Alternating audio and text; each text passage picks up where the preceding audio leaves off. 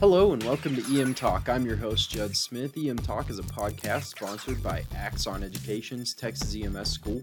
The Texas EMS School is dedicated to providing the most efficient way possible to learn all aspects of EMS. We're also dedicated to actively improving and adapting our EMS education methods in order to meet an ever-changing healthcare world. If you ever have any interest in gaining your certification as an EMT or an advanced EMT, please feel free to visit our website, axoneducation.com.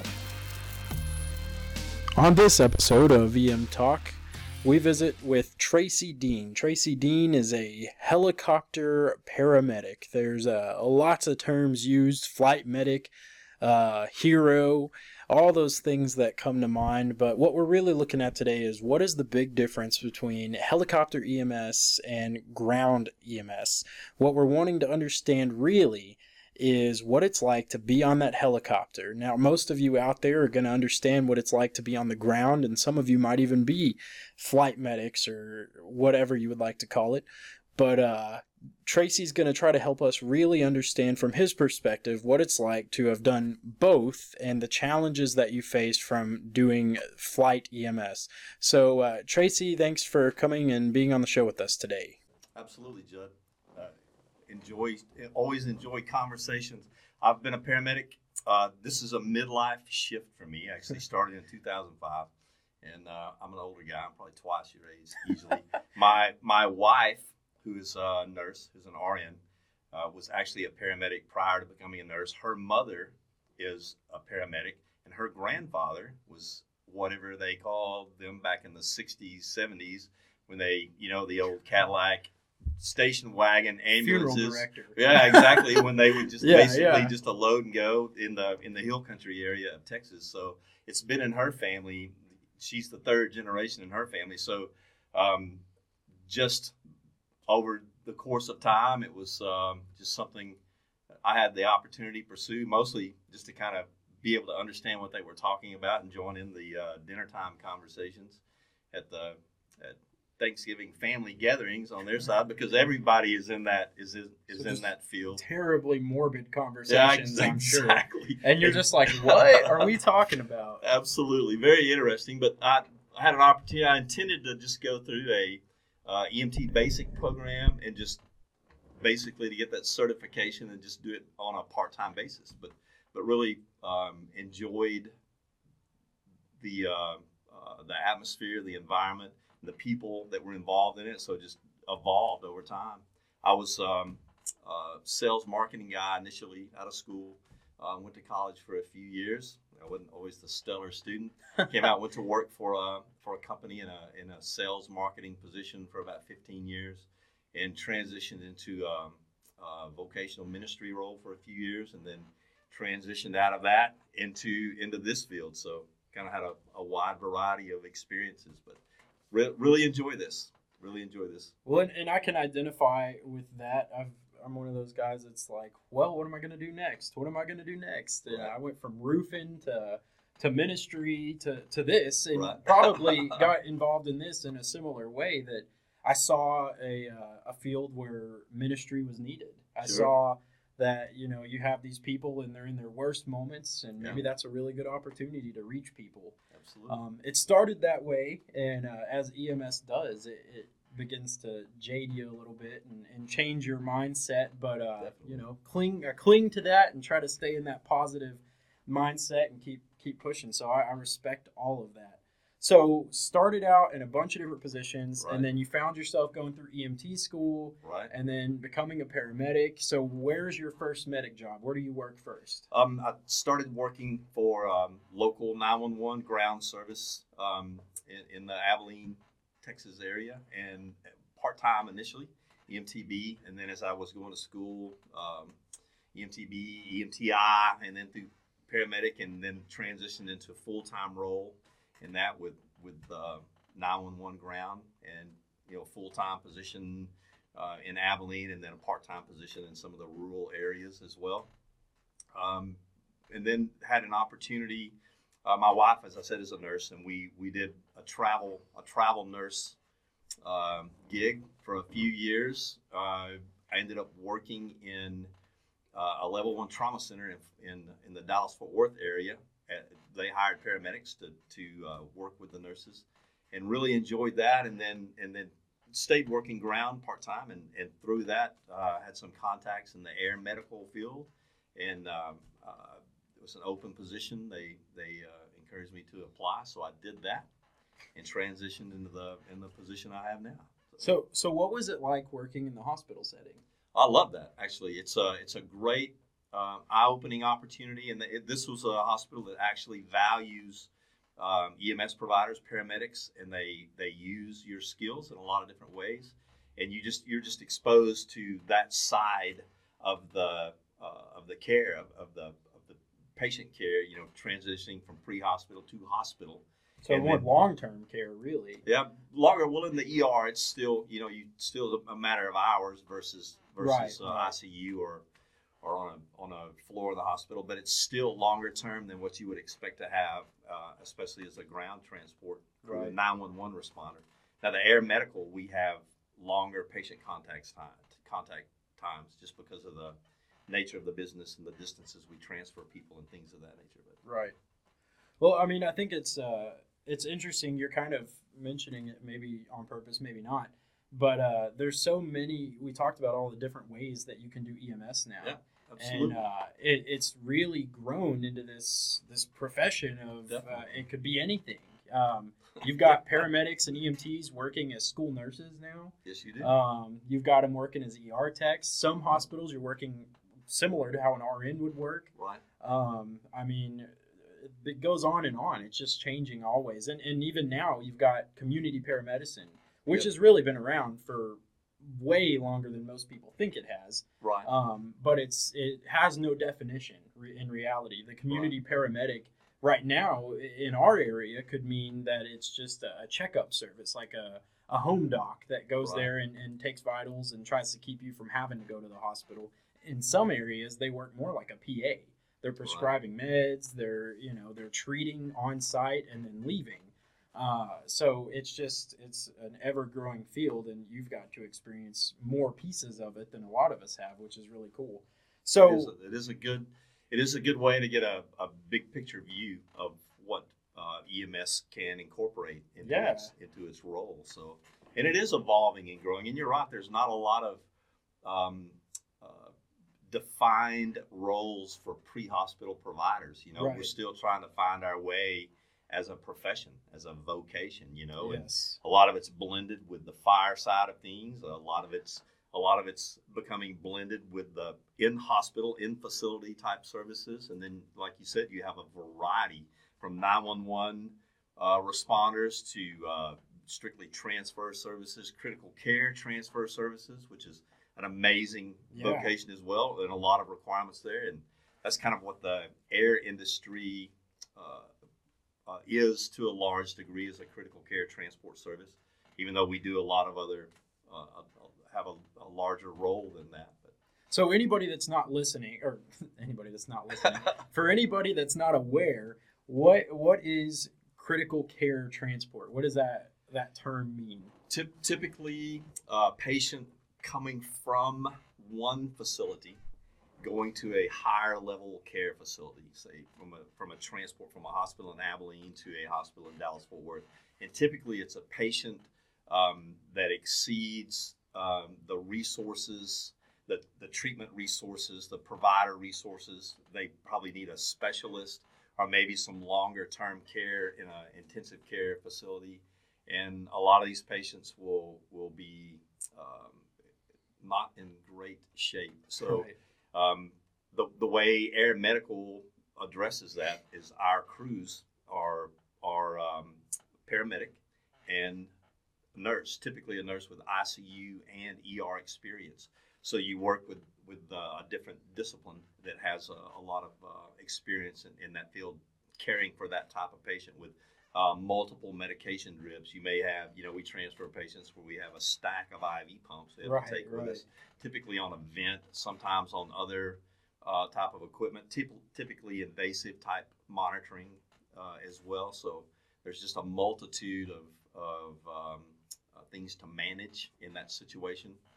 And then you combine that with the small, limited space that you have in an aircraft. Oh, yeah. So you have a lot of challenges in that aspect, but it's really interesting, most definitely. And I like the idea of critical care transport because a lot of people think that there's some kind of line where it becomes critical care, Right. and it's more relative to the patient's condition Sure. and Sure management procedures. Absolutely. And so you'll get people trying to manage that patient that maybe aren't as educated as they need to be in order to do that, Yeah. which is where air services and things like that come from. Right.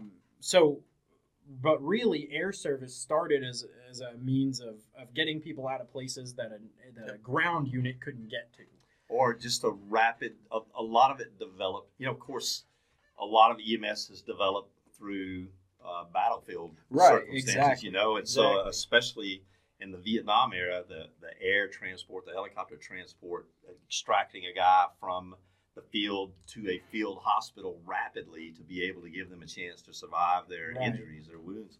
And that's the way the civilian air medical field really began as well. Just rapid transport from an isolated or resource challenged location to a facility that would give them a better chance at survival. And in the earlier days, especially before most cities the size of Abilene or similar locations had interventional cath labs and things of that nature, a lot of people were transported for those type procedures. So, which is becoming less because as technology grows, smaller facilities are able to do more for each patient. Yeah. And so there's some of that demand is decreasing, but just the patient population in the rural areas, which is kind of the service I work for, kind of our bread and butter, so to speak, is transporting from a small, rural, resource-challenged facility to a higher level care facility.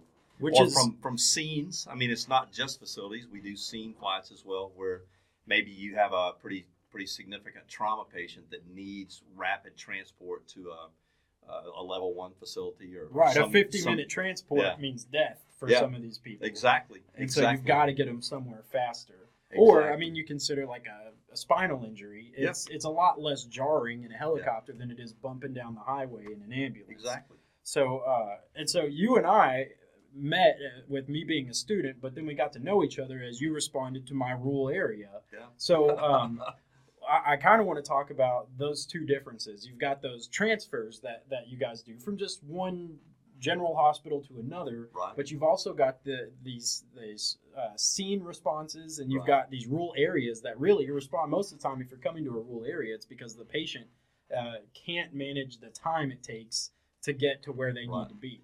Right. And so let's talk about those two things. So let's start with a scene response. So what kind of scene responses do you find yourself responding to the most? Well, typically a scene response is going to involve some type of trauma. That's the most common scene response for us. Typically an MVC, a fall industrial accident, agricultural type accident, oil and gas in this part of the world, of course. And typically someone who, we don't have the luxury of imaging on our ambulances yet. So you can't really tell what's going on with a patient. So if you suspect that a patient may be have a critical injury, it's not always obvious. Right.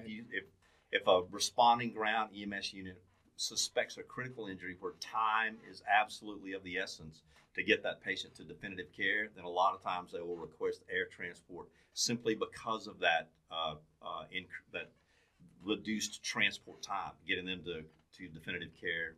Right. Well, every injury, every illness has its golden hour. Absolutely. Or whatever timeline you want to refer to. It's a real thing. And you'll see it if you've ever been in the situation where somebody didn't call 911 in time, and you find out the timeline, they had a stroke, 3 hours ago, and they just now calling 911. You see that timeline does matter. The deterioration is drastic at that point. So really, time is of the essence. And I've been in situations where we'll call a helicopter, and most of the time it's for an MVC, like you said. It's for some kind of traumatic event. And we'll have 2 or 3 on scene. Yes. because there's 7 patients and they're Right. all critically injured, and Right. that you can only fit so many people responsibly in an ambulance and still take care of them. That is true. And so it's a really neat thing that you get these helicopters that can get there. And most of the time, you mentioned military. A lot of the pilots for these Yeah. helicopters are military. Yeah. The majority of our pilots are military trained, So- with a significant amount of experience. Oh yeah, and that's what it really takes when you're landing something on a 10-yard wide area, Absolutely. trying not to hit power lines and Oh, people. yes. And Absolutely. so it's always a really interesting thing to see. For those of you listening who have never seen a helicopter land on a highway, it's a lot of fun. Yeah. And then eventually you get tired of having to do it, but Yeah. it's a lot of fun the first few times you see it. It's really cool.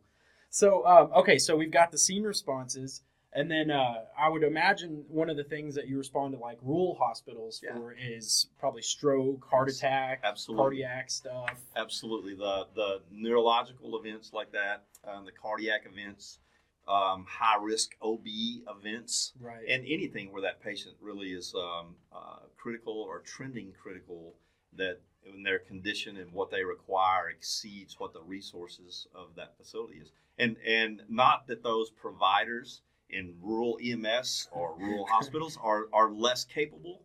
It's simply a matter of resources Oh, yeah. available and time. Hopefully, the way that we're conducting business as pre-hospital and hospital providers is doing what's in the best interest of that patient. Absolutely. And so even when it's uncertain if that patient actually needs rapid transport, if we're erring on the side of what's best patient care and what's going to lead to the best outcome for that patient, then that's always a good thing. That's what we would want personally or for our family or anything Right, like that. absolutely, and you hear that word in almost all of my podcasts. The what's best for the patient or what's the best possible outcome for the patient. It's always we're looking for whatever's in the patient's best interest. Absolutely. And I think that's where the need for helicopter EMS or even flight EMS in general Right. comes in. Is Right. is that question is what's best for my patient. Sure. And obviously, if the ambulance service or the hospital or whatever it may be doesn't have the resource, then Right. that's always what's going to be best, is to get them somewhere better, quicker, or not better, but more equipped, Absolutely. quicker. Yeah. So I like that. I like that a lot. So let's talk about some of the, I mean, we know that you can take a majority of patients in a helicopter, just Yeah. like you could in an ambulance, but there Right. are some restrictions. Yes, there There's are. some patients that just, it's not safe to fly. Yeah. They can't fly. Right. Talk about some of that. What would make someone ineligible to fly?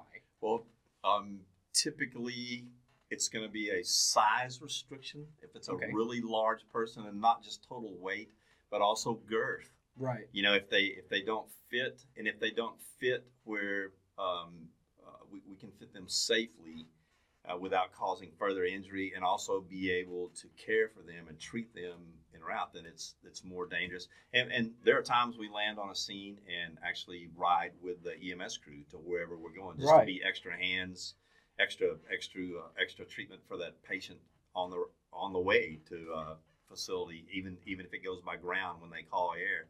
We also have doing cardiac arrest patient, doing cardiac arrest, doing Imagine that chest would be compression, stuff difficult. like that in the air. It's just not efficient and as effective. So we typically don't fly a patient that's in cardiac arrest. Now we do post cardiac arrest flights, and we do sometimes imminent cardiac arrest, and we do code people in the air. We do. So how does that work? I'm interested. Oh in man, that. gosh, man, it's quite the challenge. Just the space restriction and just access to that patient, and the challenge of doing effective compressions and Yeah, all I the other can't- treatments. I'm trying to visualize how it That's- would work, and I just can't even difficult. consider it. You just kind of brace yourself against the ceiling there, the interior of the aircraft, to do compressions. And fortunately you have two providers, Right. and to qualify to fly. I mean, some of the requirements for to fly as a medic or a nurse is a significant amount of experience. You have Right, to have a right. certain level of experience before they consider you a qualified candidate, plus the ongoing care. So you have two fairly experienced providers. So that helps in that aspect, but still just the challenge of having to not only a cardiac arrest patient, but any critical patient that requires a lot of different interventions. The space restrictions and everything just add a little bit more difficulty to it. Yeah, most definitely. Absolutely. And that's the thing I always notice when I see helicopters. Yeah. I'm like, man, how do they do any of that stuff in a helicopter? How do you get all that stuff? I can't even imagine trying to take a blood pressure with those things. But Right. I mean, y'all are trained to do it, and you do it. So here's a really specific type of patient that interests me for flight. The patient that has an internal bleed. Yep. Pressure comes into play big time with an internal bleed. So Right. how is that managed? As I mean, pressure rises and Yeah. it gets more intense as you're going up. So how do we manage that? Well, for rotorcraft helicopters, we don't fly very high. So off it's the not ground. usually an issue. It's typically not an issue for a helicopter. It does, of course. You every certain number of feet that you're in elevation, the barometric pressure decreases a certain amount. Right. Just other, but typically that's for us in this part of the country, it's not as big a deal. Now, the mountain regions, that comes into play more, and that's some things that you have to manage, and you have to be more aware of air embolus and oxygen demands that the patient may have. Right. Because the aircraft, the helicopters, are not pressurized because they're just not designed for that. To go that height. Right, exactly. I gotcha. And most aren't. Now, there are some very specialized flight services, air EMS services that are beyond anything that we do. The true rescue guys, the Coast Guard guys, folks like that. I mean, that's an entirely different realm than what we do. Very very specific. We're not rescue. We don't descend from the helicopter in harness and stuff like that. Yeah, no. We don't do any of that. We're strictly like an ambulance with rotor blades, so. Well, and you mentioned earlier that you guys will get on scene and maybe they're not flyable, but you're willing to stay and help. Yeah, and I've seen that. I've seen, Absolutely. You mentioned how most of the time it's an experienced provider that's on these helicopters. Exactly. And I've been, as a young medic, I've been in a situation where, like, sir, whoever you are, whatever medic you are on this helicopter, I have no idea what to do here. Please go with me and help me get this done. And it's a really special thing. And helicopter EMS has a totally different regulation than ground EMS, because in ground EMS, typically you can't just jump on an ambulance that you don't work for or anything like that. But the regulation says that EMS providers that work for air EMS are allowed to do so. Absolutely. Which is really cool. It was something that somebody had a situation where they could have used it, and we're like, we got to change this. Which is what most of EMS is. It's, we messed this up, so let's figure out how to fix it. Exactly. So, okay. So, challenges of air EMS, size restrictions. Some of the, like CPR, some of the injuries and stuff are difficult to manage in a helicopter. So you mentioned it takes a certain type of qualification to become an air medic. Right. So what is that? How do you become an air medic? Well, typically and it can vary by services. There's an accrediting agency, CAMTS, CAMS. It's an accrediting agency for air medical transport, and they kind of set some standards for requirements for air medical personnel.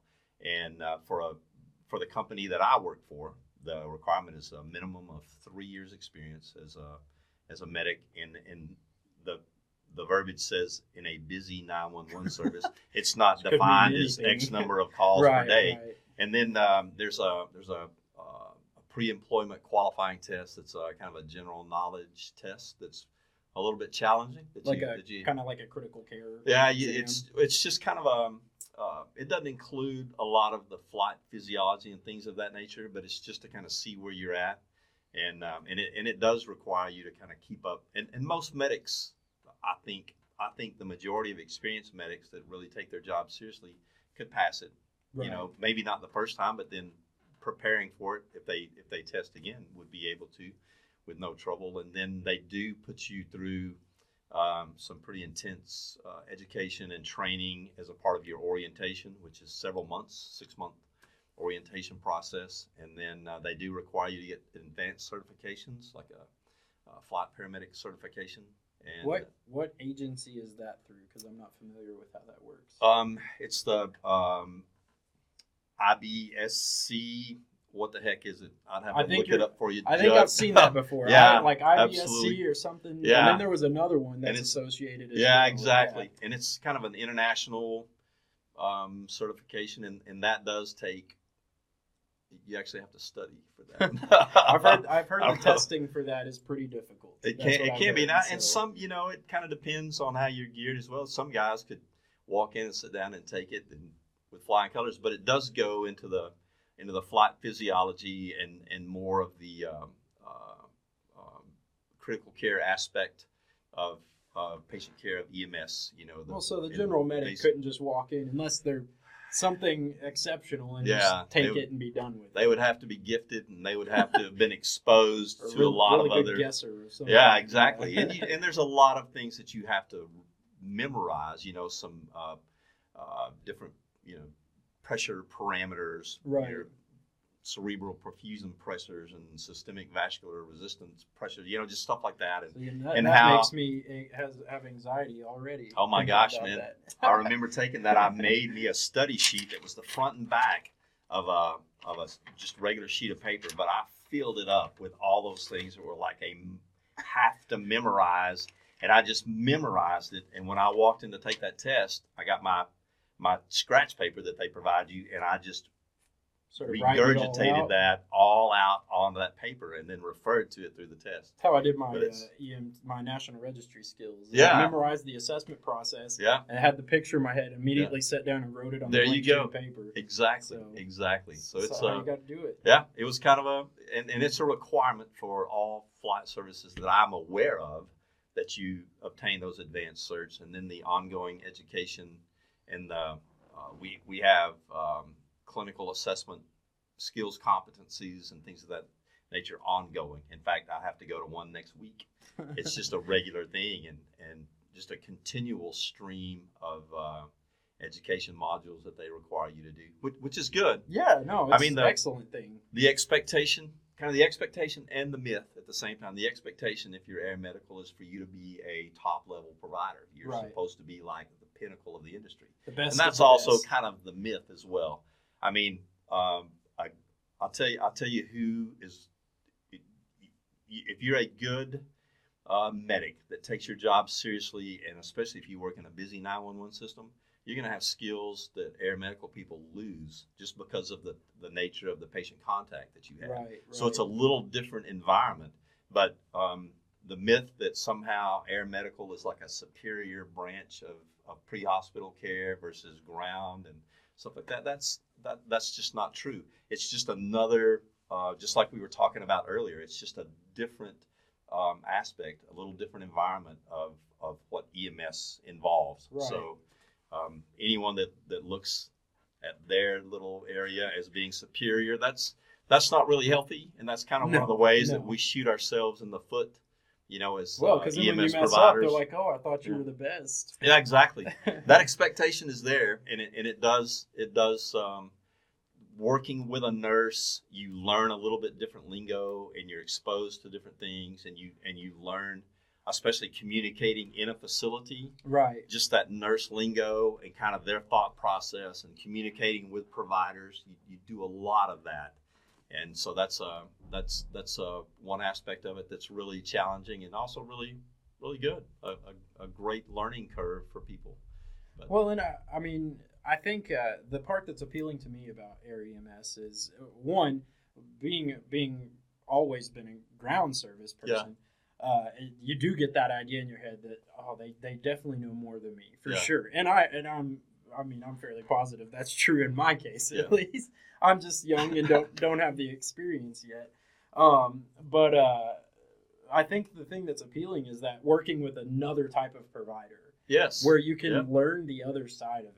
Exactly. It's something that we need to be doing even outside of that part of EMS. Sure. Because we have always had this thing between nurses and paramedics that it's some kind of weird tension that I have no idea where it's coming from, because it's two totally different jobs, in different worlds. But I think the idea of getting to know someone on that level and working with them and them seeing how you operate, there's probably a new respect that comes with that. And I think that that's important for all of EMS right now. Is we're trying. You mentioned the word profession and vocation, and most people think of the EMS job, whether you're paramedic or EMT, as a technical job. Yep, exactly. And it's a view that we're trying to eliminate, because it is. If you've ever done this job, it is absolutely not just a technical job. Right. There is way more involved in it. I'm not saying we're anything near a doctor level of understanding or knowledge or anything. We are not. But I am saying that we definitely are not just technicians. We're not just the hands that do the work. Exactly. There's a lot more to it. And part of changing that view, part of taking what everybody sees us as and making it something new, is changing it into a profession. Right. And that means being professional, understanding the other side, learning about what it is to be a nurse, what it is to be a doctor, changing the level of expectation as far as treatment and education. And you mentioned we're doing that already. Absolutely.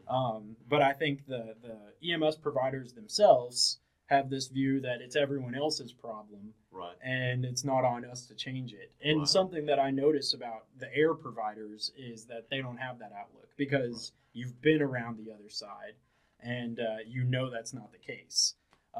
So it's an appealing field of EMS. It's an appealing place to be in order to gain that respect. So the thing that I know everybody wants to hear is tell us as much as you can about an interesting call that you've had as an air medic. I know you've got to control the HIPAA and all that, but as much as you can tell us, give us an interesting call, something that sticks in your mind when you think of I work on a helicopter. Well, I can give you some generalities, most definitely. Okay. But in EMS, and honestly, a part of why people are drawn to EMS, not only we want to care for people and we want to serve and we want to help, and you find a lot of compassion in this industry. You also find a lot of the adrenaline junkie side of folks, So when we talk about interesting calls and good calls, typically we're talking about someone that was a really bad day for someone else. You know what I mean? Exactly. And so that's something that to always be acutely aware of, is the things that we consider something that, this is why I got into this profession, was a really bad day for someone else and their family. But on the flip side of that, those are the calls that we train for. And those are the calls that we are really needed. EMS in any form is really needed when someone is in a bind and it's a life or death situation. And we are exposed to that, just like the ground providers who call us to those scenes. Right. We're exposed to those type of circumstances. There was this. I want to relate this one because it's probably a once in a century occurrence, and I actually wasn't on this scene, but it's so beyond belief that I just want to kind of relate to it, just so that whoever's listening, in whatever role that you're in, it was a tragic event, but it also shows how multiple responders and disciplines came together and worked and gave their last effort to make a difference for this. We had a crew that responded to a rural town, a rural facility. It was the aftermath of a really tragic MVC with multiple fatalities, and there was one patient that technically had survived the initial impact and was in a small rural facility in an ER. What makes it more interesting is that the responders for this particular patient in this small community knew, there was a lot of folks, there were some responders that were related to the victims of this MVC, which makes it horrific as well. Right. But there were also witnesses and people on scene that just happened to be providers. There was even a physician on the scene that was just passing through the area that stopped and helped and lent his help. And this entire community responded, and our crew got on scene. The patient had coded a few times already, and significant traumatic injuries just all over the place. It was a pretty windy day. There was some issues with weather, whether they were going to be able to fly well or not, and just the issues trying to do all these interventions on this patient and be able to get them in the aircraft and get them to definitive care. They would try to load, the patient would code, have to go back in the facility, do it again. Just any traumatic injury you can imagine, this patient had experienced. Multiple things like chest tubes were in place, had the needle decompress, of course had to do chest compressions with all of that equipment on, the pads were on, intubated, vent, various pressors, fluids running, just trying to resuscitate. So just anything that you can imagine, as well as people trying to look for other injuries that they could manage, like long bone fractures, extremity fractures, things of that nature that were bleeding that they could try to control, because that's in any kind of traumatic event, you're bleeding. Especially if you're having to do CPR, you got to control the bleeding. Exactly. So it was a really just overly traumatic situation. Our crew actually called our medical director, who's a great guy for this region, one of the ones that they got in touch with, and he gave them as much advice as he could. This patient had open chest wound, multiple open fractures, just everything was just a mess. And they were able to finally get the patient to a point where they could load the patient in the aircraft and head to definitive care, a level 1 trauma center. Patient made it there, but they did declare the patient dead in that facility. There was actually family members waiting at that facility for them to come in. It was a horrific, tragic event. But that just kind of relates to the fact that you just never know what you're going to experience. Ground, air, hospital, rural facility, a facility with all the resources you can imagine. You never know what's going to happen. Right. And so we experience a lot of that. Unfortunately, as providers, that's just, if you're out there and you're brand new in this, if you haven't experienced it yet, you will experience it. So it's a lot of tragedy, and I like the success stories as well. We transported. There was just another MVC. A guy was actually going to work to a job site and met another guy on a bridge over a little creek that. No ice or anything anywhere else, but this was elevated enough that it just glazed over. They met at the wrong time at highway speed, head on. You could see the damage when we were landing on scene, that it looked like no one had survived that. This person survived. We didn't think this person was going to make the transport. Made the transport. Wow. Ended up going to ICU. Had a young family, was expecting another child as well. Ended up going to ICU.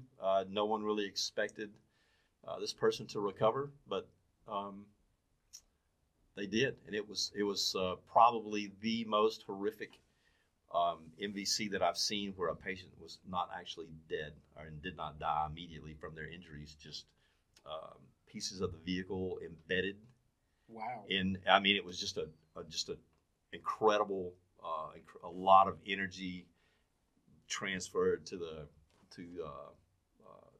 patient, and parts of the vehicle literally embedded in their body and their leg and things of that nature. And patient ended up surviving, going through rehab, has full function of all extremities. Still is still a little bit in the recovery process, but so you have those that are super tragic, that don't turn out well, but then you have those that look hopeless, that actually recover and give you a sense of, wow, this is why I do this job, just to give someone that opportunity to actually survive the worst day of their life at that point. So that's a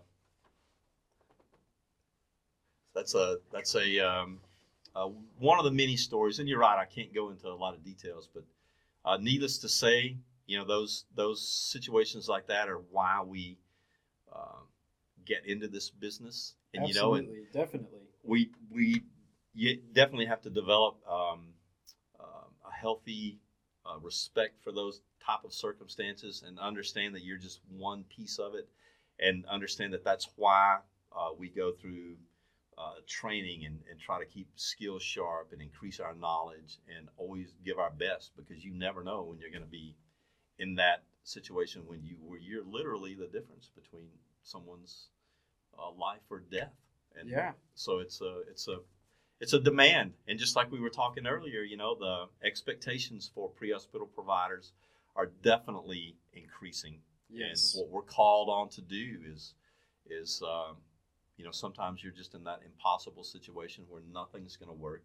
And sometimes what looks impossible, things actually matter, and a person's life is preserved, and you get to see the result of that, which is, everyone wants job satisfaction with their career. And that's one of the instances where you definitely feel a sense of being part of something that's, bigger than just your cert. Absolutely. Well, and part of what motivates me to do these podcasts is I see the level of compassion diminish for a lot of providers as time goes on. And I'm really trying to convey to all those EMS providers out there that that's just unacceptable. Yep. We can't be that way. No. We can't afford to be that way. Our patients can't afford for us to be that way. Right. And it's reality, though. You see enough bad things. You mentioned the tragic response that you were talking about, and it starts to get to you. If it doesn't affect you, then you're not a human being. Right. And some people choose to take that and stuff it down inside and remove emotion and compassion from who they are. And then some people respond the complete opposite way. Sure. And I want to teach EMS providers to respond somewhere in the middle. Yep. To still be able to handle it and do your job, but to care about these people. Absolutely. Because it could be you, it could be your brother, your sister, your mom, your dad, your children, your grandparents. It could be any of those people in this situation. One of our last podcast was about addiction, and we actually had someone who was a recovering opioid addict come and talk on our show. And, the goal there was to say, look, I know that we get these calls all the time, but it's not like these people went out one day and said, well, let's just do drugs and never stop. They didn't want to be an addict. It just happened. Right. And now they're fighting for their lives to get away from it. And so you being on and talking to me about this was ideal, because I know that you still maintain that compassion. You still care about these people. And I think other providers need to learn from that. And those of you that aren't providers yet, they're just getting your EMT cert or whatever it may be, keep that in mind. Go out there, and you really want to help somebody, just care about them. Sometimes you're not going to know what to do. You're not going to know how to fix the problem. You're going to have to try, and you may be wrong, you may be right, but the point is that as long as you care about someone and do what's in their best interest and try to really take care of them, the outcome may not be what you want, but it'll be worth it. Absolutely. And it'll mean something to somebody. So thanks for coming and talking with us today. Absolutely. I'm excited to have you here. I know I'm going to want to have you come back and talk about some other things for sure. One of the things I really want to talk about is ministry, being a Christian in the world of EMS, or being religious in the world of EMS. Sure. And we discussed briefly how hard that can be. Absolutely. So anyways, it's good to have you here, and thanks. Appreciate it. So, it was interesting. Yeah, definitely. I do like to talk. I love it too, so that's fine with me. So thanks again for joining us on EM Talk. We hope that today's episode has been able to give you some kind of motivation, some kind of education, some better understanding of whatever it is that you needed to hear today. We hope that you'll continue to join us here. Please subscribe and like and give us some great reviews. Feel free to reach out to us on the internet at our website, axoneducation.com. Again, axoneducation.com. Feel free to email us at info@axoneducation.com or give us a call at 866-466-0911. We'd love to hear your thoughts on our podcast, on our program, on anything EMS. Remember, knowledge is vital in EMS. It's life or death. We'll see you next time.